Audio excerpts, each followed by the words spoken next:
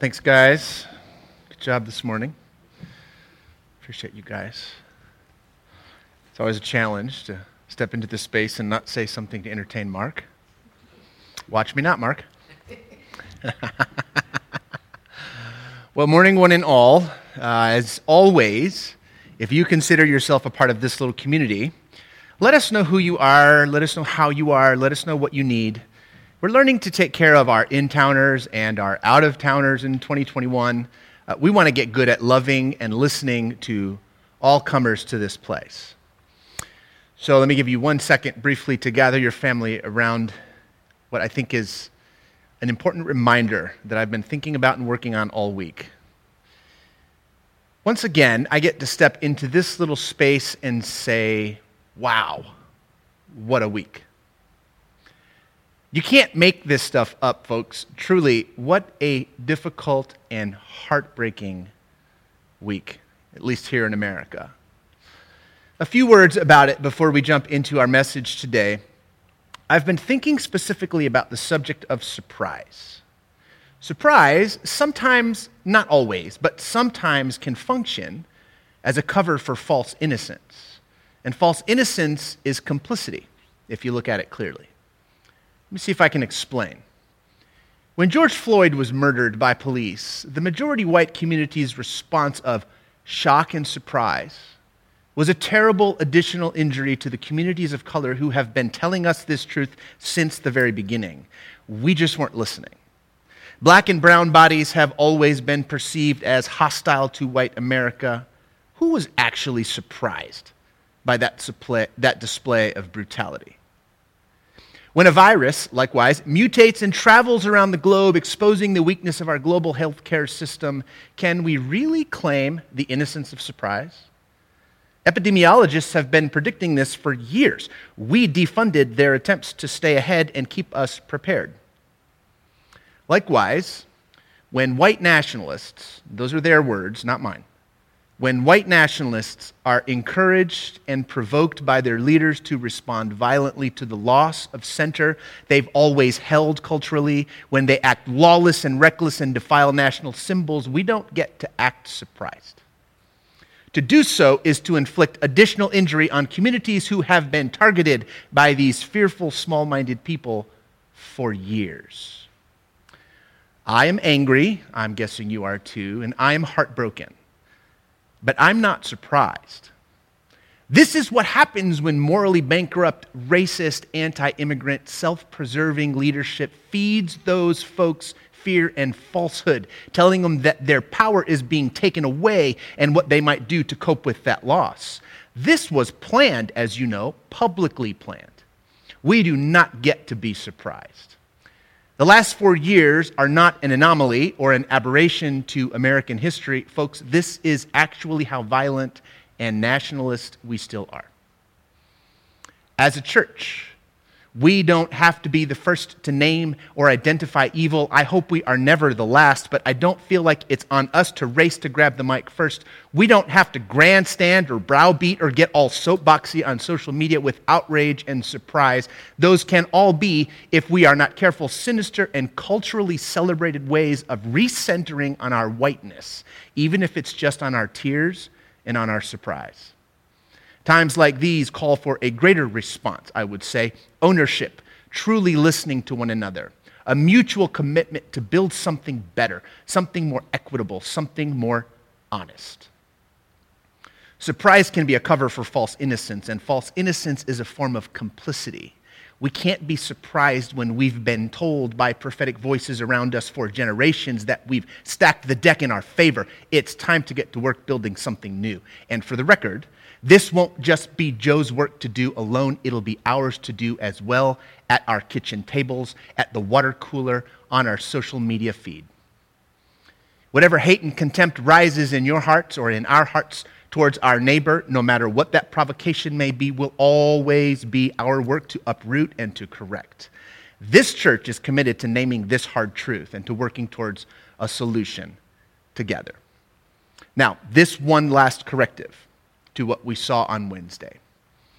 It was particularly the unholy union between Christian symbols and white nationalism. In fact, I've been encouraged, and I agree, to name this what this actually is. What we saw was Christian white nationalism. You saw the symbols. We must repent. We must rebuild. There has to be a better way.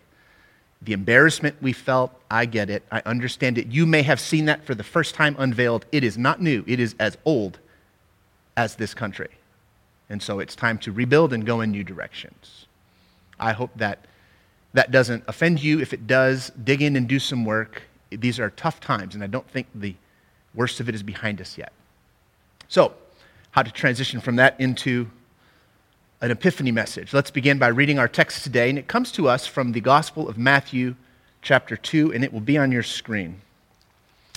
Familiar text, it turns up every year in the lectionary, perhaps because it's important enough not to miss no matter what year we are in. Let me just read it.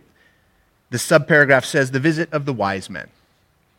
In the time of King Herod, after Jesus was born in Bethlehem of Judea, wise men from the east came to Jerusalem, asking, 'Where is the child who has been born King of the Jews? For we observed his star at its rising and have come to pay him homage.'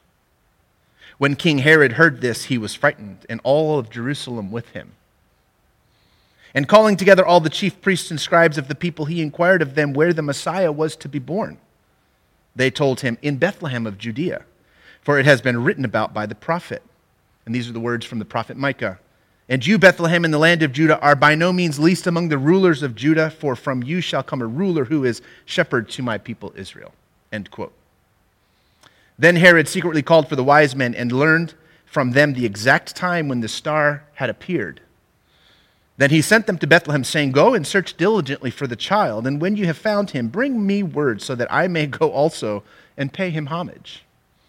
When they had heard the king, they set out, and there ahead of them went the star that they had seen at its rising until it stopped over the place where the child was. When they saw that the star had stopped, they were overwhelmed with joy. Verse 11. On entering the house, they saw the child with Mary, his mother, and they knelt down and paid him homage.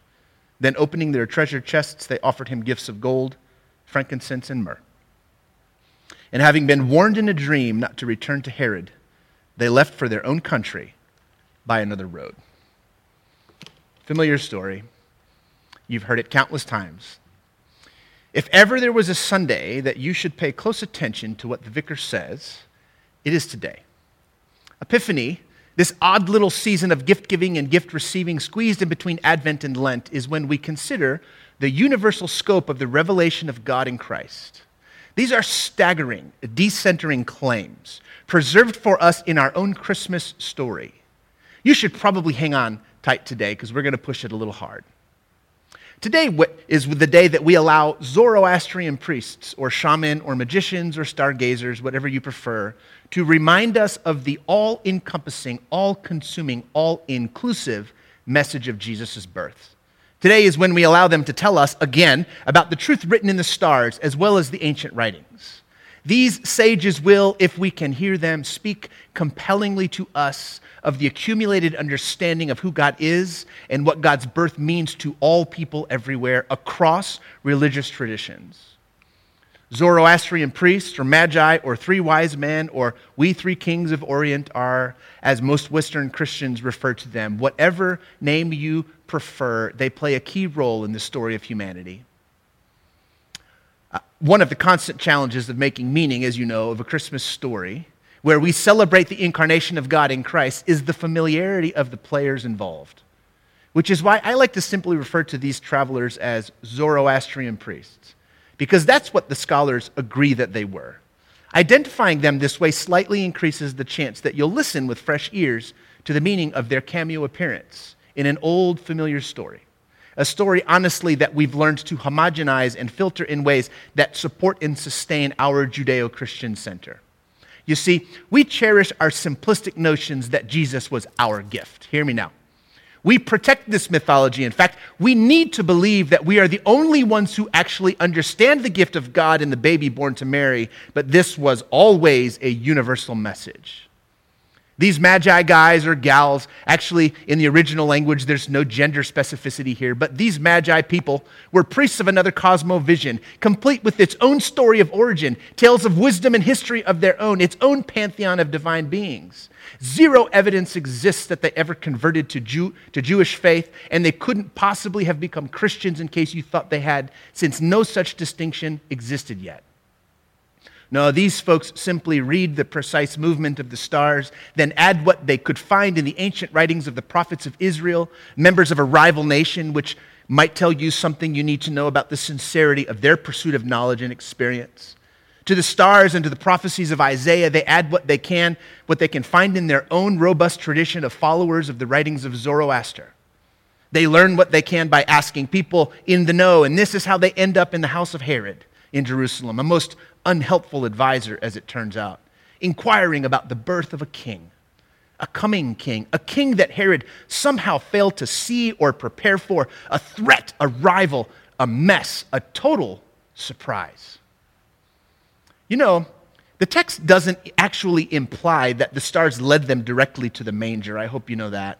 That seems unlikely, if not impossible, altogether. It says that the star led them to the city of David, which is Jerusalem. They didn't go directly to Bethlehem or the manger, and because these magi folks were people of influence who could get themselves an audience with Herod the king at the time of that, in that history, they made the necessary inquiries at the court, in the court of Herod. Surely something as important as the birth of a new king would have made the royal register. Surely. Herod listens, then quietly panics, as crappy leaders often do, then calls his own wise men to get busy, and since Herod's wise old Jewish scribes and teachers of the law were actually in charge of readiness and preparations for the birth of the Messiah, they actually knew the prophetic writings where they could find the missing details to add to the story that the Magi were weaving together. Interestingly enough, even after Herod's advisors locate and convey the specific details around the birth of this promised deliverer to the Magi, they were still not intrigued enough to do their own seeking, these leaders in Jerusalem. Some dogs just won't hunt. They have no curiosity. But these Persian priests from the east sure did. Now maybe these weirdos just turned up in Jerusalem on a whim, a fluke. Maybe Matthew is overinterpreting the meaning of a desert ramble among old eccentric friends, but I don't think so, and neither does history. They paid close attention to the dusty old texts, enough to know exactly what sort of gifts they might bring this toddler, this son of Mary, even though Isaiah 60 plus the clues that they find in Micah couldn't possibly have been referring directly to Jesus. These writings, as you are well aware, came centuries before Mary gives birth. Isaiah and Micah were doubtless talking about King Josiah, the great young king of the southern kingdom of Judah. All the same, the Magi lift from this ancient lore a hint, a clue.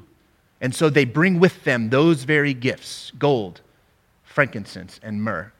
And in so doing, they connect Jesus to that very old messianic expectation. Did you catch that? The Torah wasn't even their sacred text. It didn't contain their history, yet they were scholars of it. Zoroastrianism was the dominant faith system of Iran and surrounding cultures for over 1,000 years. They would have been experts in the Avesta, which included Zoroaster's writings called the Gathas. Their sacred text, which predates anything related to Judaism or Christianity, taught about good and evil, about heaven and hell, about the free will of humanity, about the equality of the genders, and about a coming Messiah. These very old Iranian Persian teachings would go on to impact the formation of Judaism and Christianity, Islam and Baha'i, and even Buddhism in time. What a rebuke. What a slap in the face. What an insult to the nationalistic pride of a suffering people Israel under the thuggish boot of Rome. A Persian corrective? An Iranian compliment? A lesson in the constellations? You got it. This is exactly what Epiphany gives us. There should never have been a way to make something nationalistic, something exclusionary or violent, something angry or hateful, something closed to the outside, something nasty and self-preserving out of the birth of Jesus. Oh, but we've managed. Never underestimate the imagination of people of faith. I know you saw what I saw in the news this week. A Christian flag carried by vandals, banners that read Jesus 2020. I even saw a man dressed in white with a red cross, suggesting he was channeling his inner crusader energy. How shameful. How small.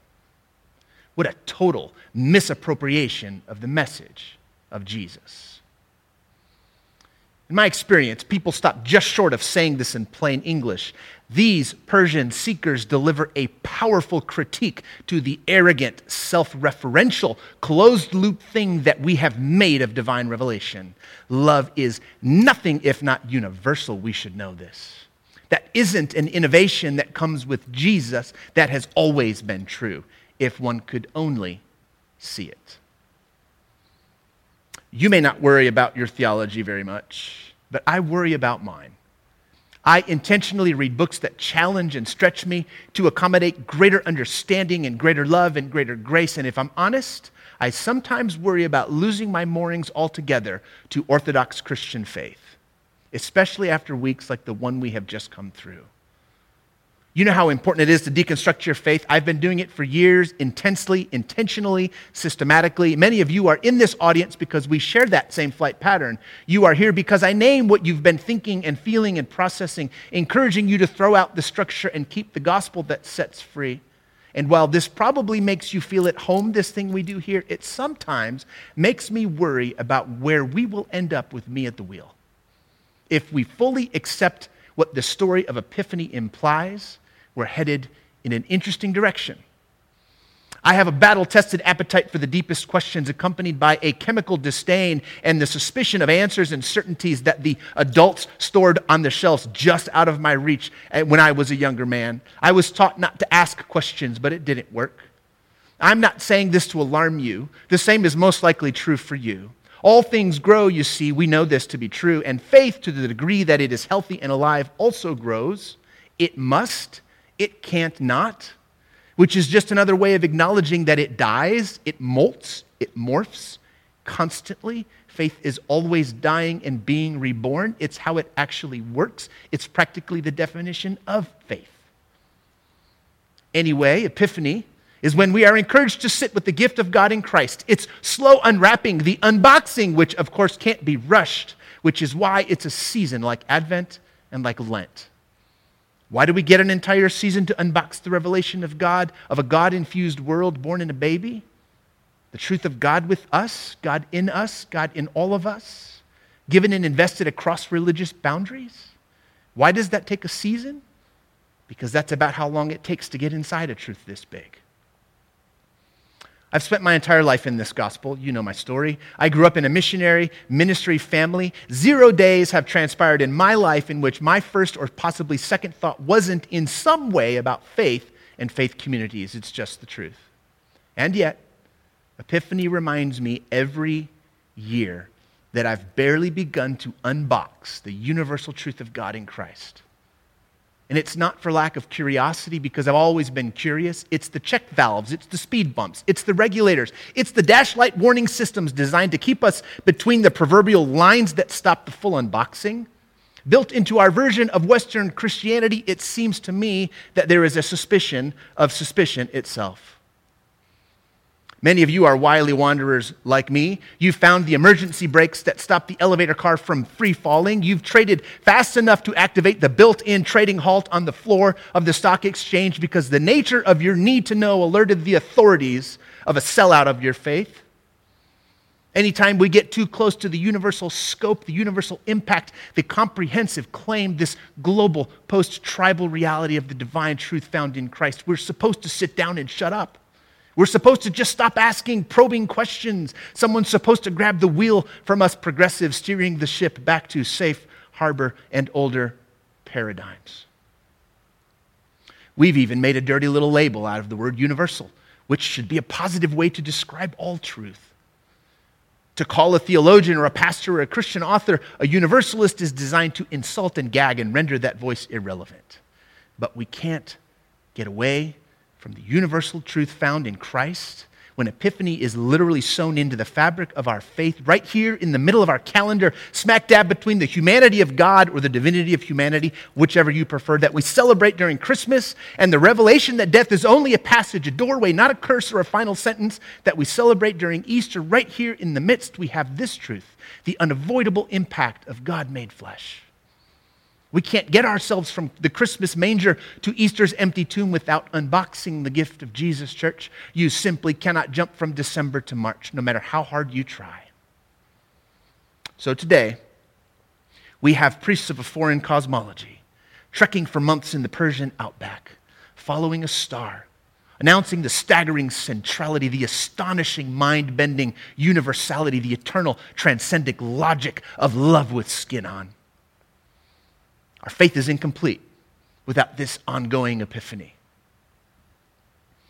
What Christians took centuries to recognize was sought and found by Persian seekers early on. What we interpret as a gift to us was understood by these wise seekers from the East as a gift to all. Priests of other religious systems recognized the logic of God made flesh, of a newborn child carrying the promise of a new creation. Which has me wondering, what does it mean to be a seeker? What should we make of these wise people from the East coming to poke at our baby, offering strange gifts? The text could have simply said that they were travelers or rich merchants or influential diplomats from a foreign court, but it specifically mentions wisdom, doesn't it? Which should alert us to something important.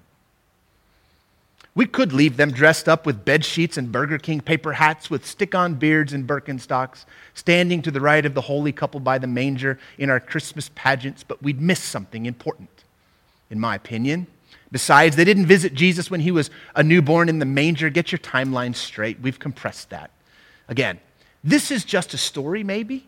We could pass it over, perhaps. That is, if it didn't crack open a deep, deep truth, a needed truth. Jesus was not born to be found by a select few. God taking on flesh was not a gospel for a limited audience. This was a move any true seeker could affirm. But you had to be a true seeker, which ought to feel like an invitation to us. Where would you look, honestly, if no one had the power to tell you to steer clear or stay away or ignore those people because they're dangerous? Where would you actually look if you weren't afraid that it was off limits? Go there. Follow that star. The Magi navigated by three instruments as I can read in the text. First the stars, then the ancient text, and then their guts. We'd be wise to do the same. Does this sound like risky advice to you? I'm willing to take a few risks. Church leaders have always tried to control the intellectual diet of her faithful, thinking that this was the way to keep the pews full and the coffers plump. But I'm not concerned about that. I'd rather encourage you to seek and find and question and poke and consider and unravel and reassemble and reduce and rebuild of all the divine traits that we bear. I think curiosity might just be among the most trustworthy of them all. Seek wholeheartedly this year. So let me be clear. At ANC, we want to be courageous and bold about setting people free. You will never hear us telling you that you have to come and fill yourselves with this, our particular version of content in order to be well. You won't hear us say it. Go after some Nadia, some Roar, some Barbara, and some Pete of both Rollins and Enns varieties. Don't forget to add some McLaren and then some Thich Nhat Hanh along with some Rob and a healthy dash of Delio if you can understand her. And if you can't, just watch more Pixar. Omerchu works, and so does Bernays, so does Gopnik and Singer, or Emerson or Plath, or Rumi or Williams, Mark Williams, if you need to know. Of course, David Ramirez will also take you there, but so will Rustin and Stevie, or Sting and Bono, or Bowie or Patsy. Hell, if Willie can take you there, follow that path too. Whatever you need to find harmony and convergence and overlap with the truth of God made flesh, let it teach you. Follow that. What am I saying? I'm saying that seekers find. That's what I'm saying. If you're truly seeking and not just hiding or medicating or avoiding, there is a difference. Of course there is. This final thought. These wise folks kept listening. I wonder if you saw that detail. They stayed tuned. Even after they found what they were looking for, they still listened and heard in a dream that they should travel home by another way. Home by another way. Did you hear that? How many ways are there that can take us home? May we be like these magi. May we never stop listening or gathering information or checking our charts or adjusting our course or listening to our guts and our dreams and our intuition to account for what the Spirit of God is leading us to do next. These three wise travelers from afar teach the local motion how to celebrate and receive what they had already received. Don't expect that to change. Connection, convergence, overlap, and harmony are the point. This is what the Magi saw. It took an outside perspective to see it in its most full unfolding. This is our story. You might be saying to yourself, I don't trust any of those things, connection and convergence and overlap and harmony across different systems of belief. That all sounds dangerously subjective. Of course they do. You were taught that there was only one way home. You've received some of the same spiritual traumas that I did growing up. We will name and unpack that together this year, I promise. For now, just know you can trust yourself. You won't always be right. You'll make mistakes and you'll go down a few dead ends. You'll survive a few false starts and attempts to medicate and hide and avoid. All the same, for now, know this truth, church. You'll recognize home when you get there. And you are in good company if you go home by another way.